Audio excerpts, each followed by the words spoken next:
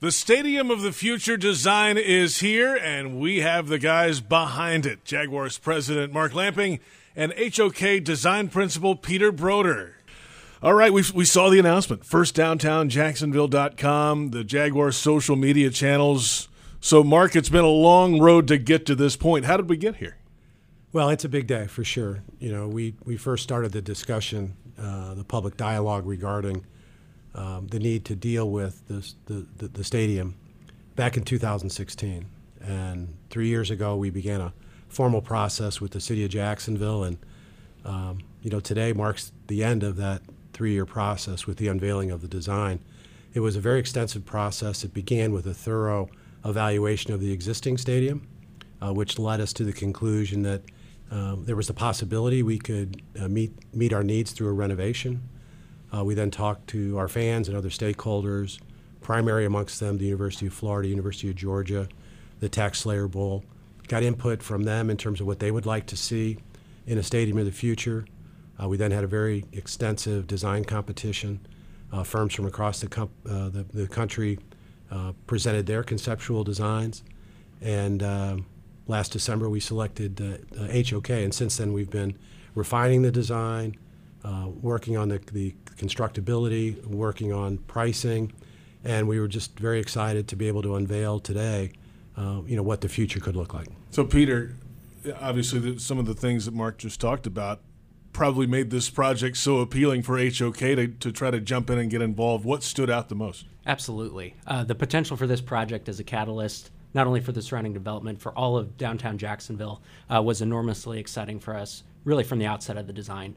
The design process was equally thorough, as Mark outlined, and we really prioritized fan comfort and fan experience first and foremost throughout every decision made through the design process. And that factors into some of the amenities that you see in the artwork that was unveiled today. Tremendously excited about that. And it really begins with that experience as shown here, walking the promenade and entering through a new landscape and new garden ways that lead you to the concourse and to the front door of the building. The concourses themselves now significantly expanded, as shown here, expanded to the point where we've now doubled, tripled, and in some areas quadrupled the width of those concourse spaces. A lot of discussion and excitement, obviously, around the facade and the roof. That was designed in such a way, again, to maximize fan comfort, to reduce solar heat gain, to shield from inclement weather. And additionally, it becomes a really signature and iconic element to the design as well. It's seldom, I think, that renovations are discussed as an icon, and this venue certainly has the opportunity to be just that, an icon. Mark, to the point, he was talking about the roof. I mean, that was really the number one thing you heard from fans was the comfort in the stadium, the sun, the way it sets here in the afternoon in the fall. The east side of that stadium gets burned up. No more with this design. Yeah, well, we had said any solution that does not bring shade on every seat, we'd be doing a disservice to our fans. So, the concept that HOK came up with, we think is just brilliant because what it does is it reflects the heat, it provides the shade, but it doesn't do it in a way that it diminishes the views from inside the stadium looking out. So what looks like a metal reflector around the stadium, is actually a material that's very much like reflective sunglasses. It reflects when you're looking at it from the outside, but when you're inside, you can look right through it and enjoy these tremendous vistas of the St. Johns River, of downtown, and all that Jacksonville has to offer. Sounds like a sponsorship idea to me, Mark, looking ahead. All right, so the flexibility of this space, guys. I mean, you mentioned some of the other stakeholders in the stadium and maybe some ideas down the road for other events that could come in here.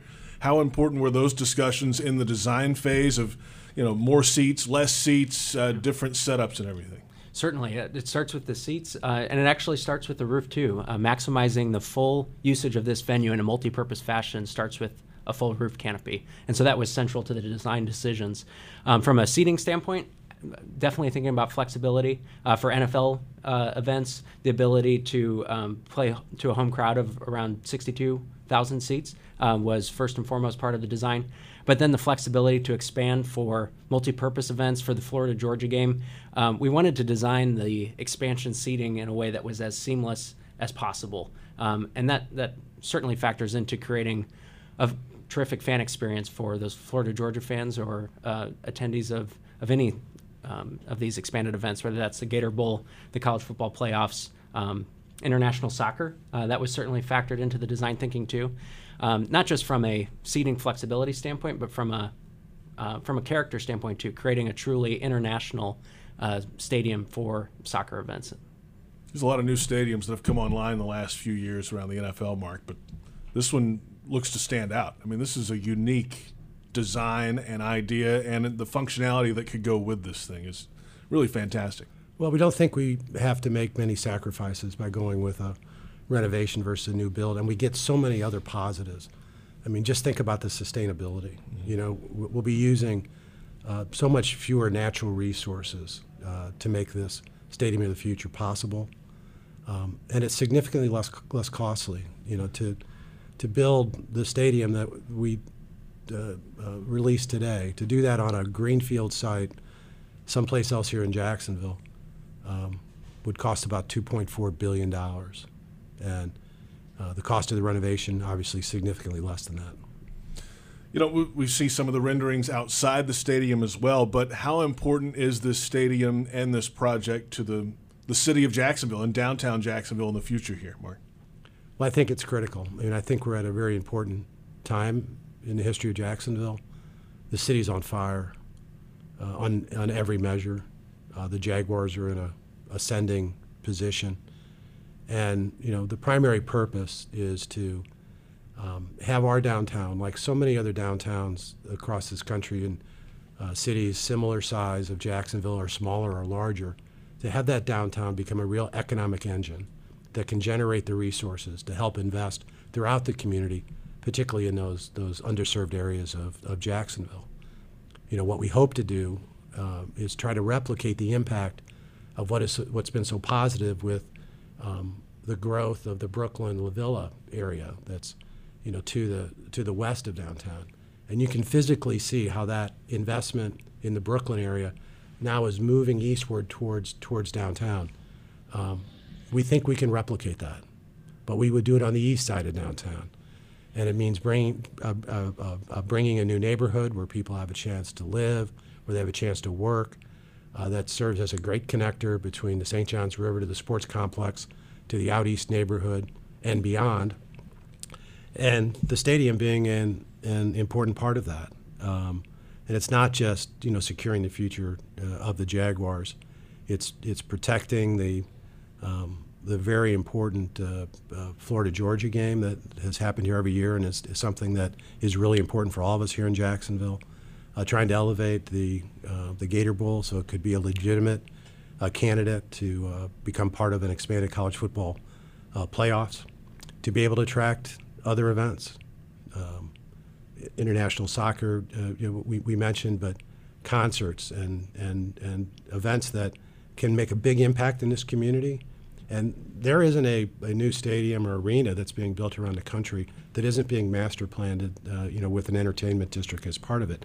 Because as these rights holders, people that make the decision on where these events go, they want to make sure that their fans, that their customers have things to do before, during, and after these events. And an investment like this, even as far as the NFL is concerned, you know, puts us in a legitimate position to be able to compete for the NFL draft. I think all of those are big things for the community, and, you know, I think now is our time. Next step in this process is getting out in the community. 14 community huddles. I think you're on the schedule for all of them, Mark. You're going to have a busy couple weeks ahead. What can we expect from these events? Well, what we want to do is you know, share our message with the community. I mean, this has been 3 years worth of work in collaboration with a lot of people, but there's a lot of others that, you know, we haven't heard from yet. And what we want to do is do it in a very formal way. So, you know, starting Monday and continuing over the next 10 days, we will be going out into the community. We will be holding 14 community huddles. We will share more details behind the design, ask for comments, ask for suggestions, take into consideration that input. And I think we'll end up with we think we have a great product right now, but I think we'll end up with an even better product after we go through this process. Jaguars President Mark Lamping and HOK Design Principal Peter Broder, the Stadium of the Future is here.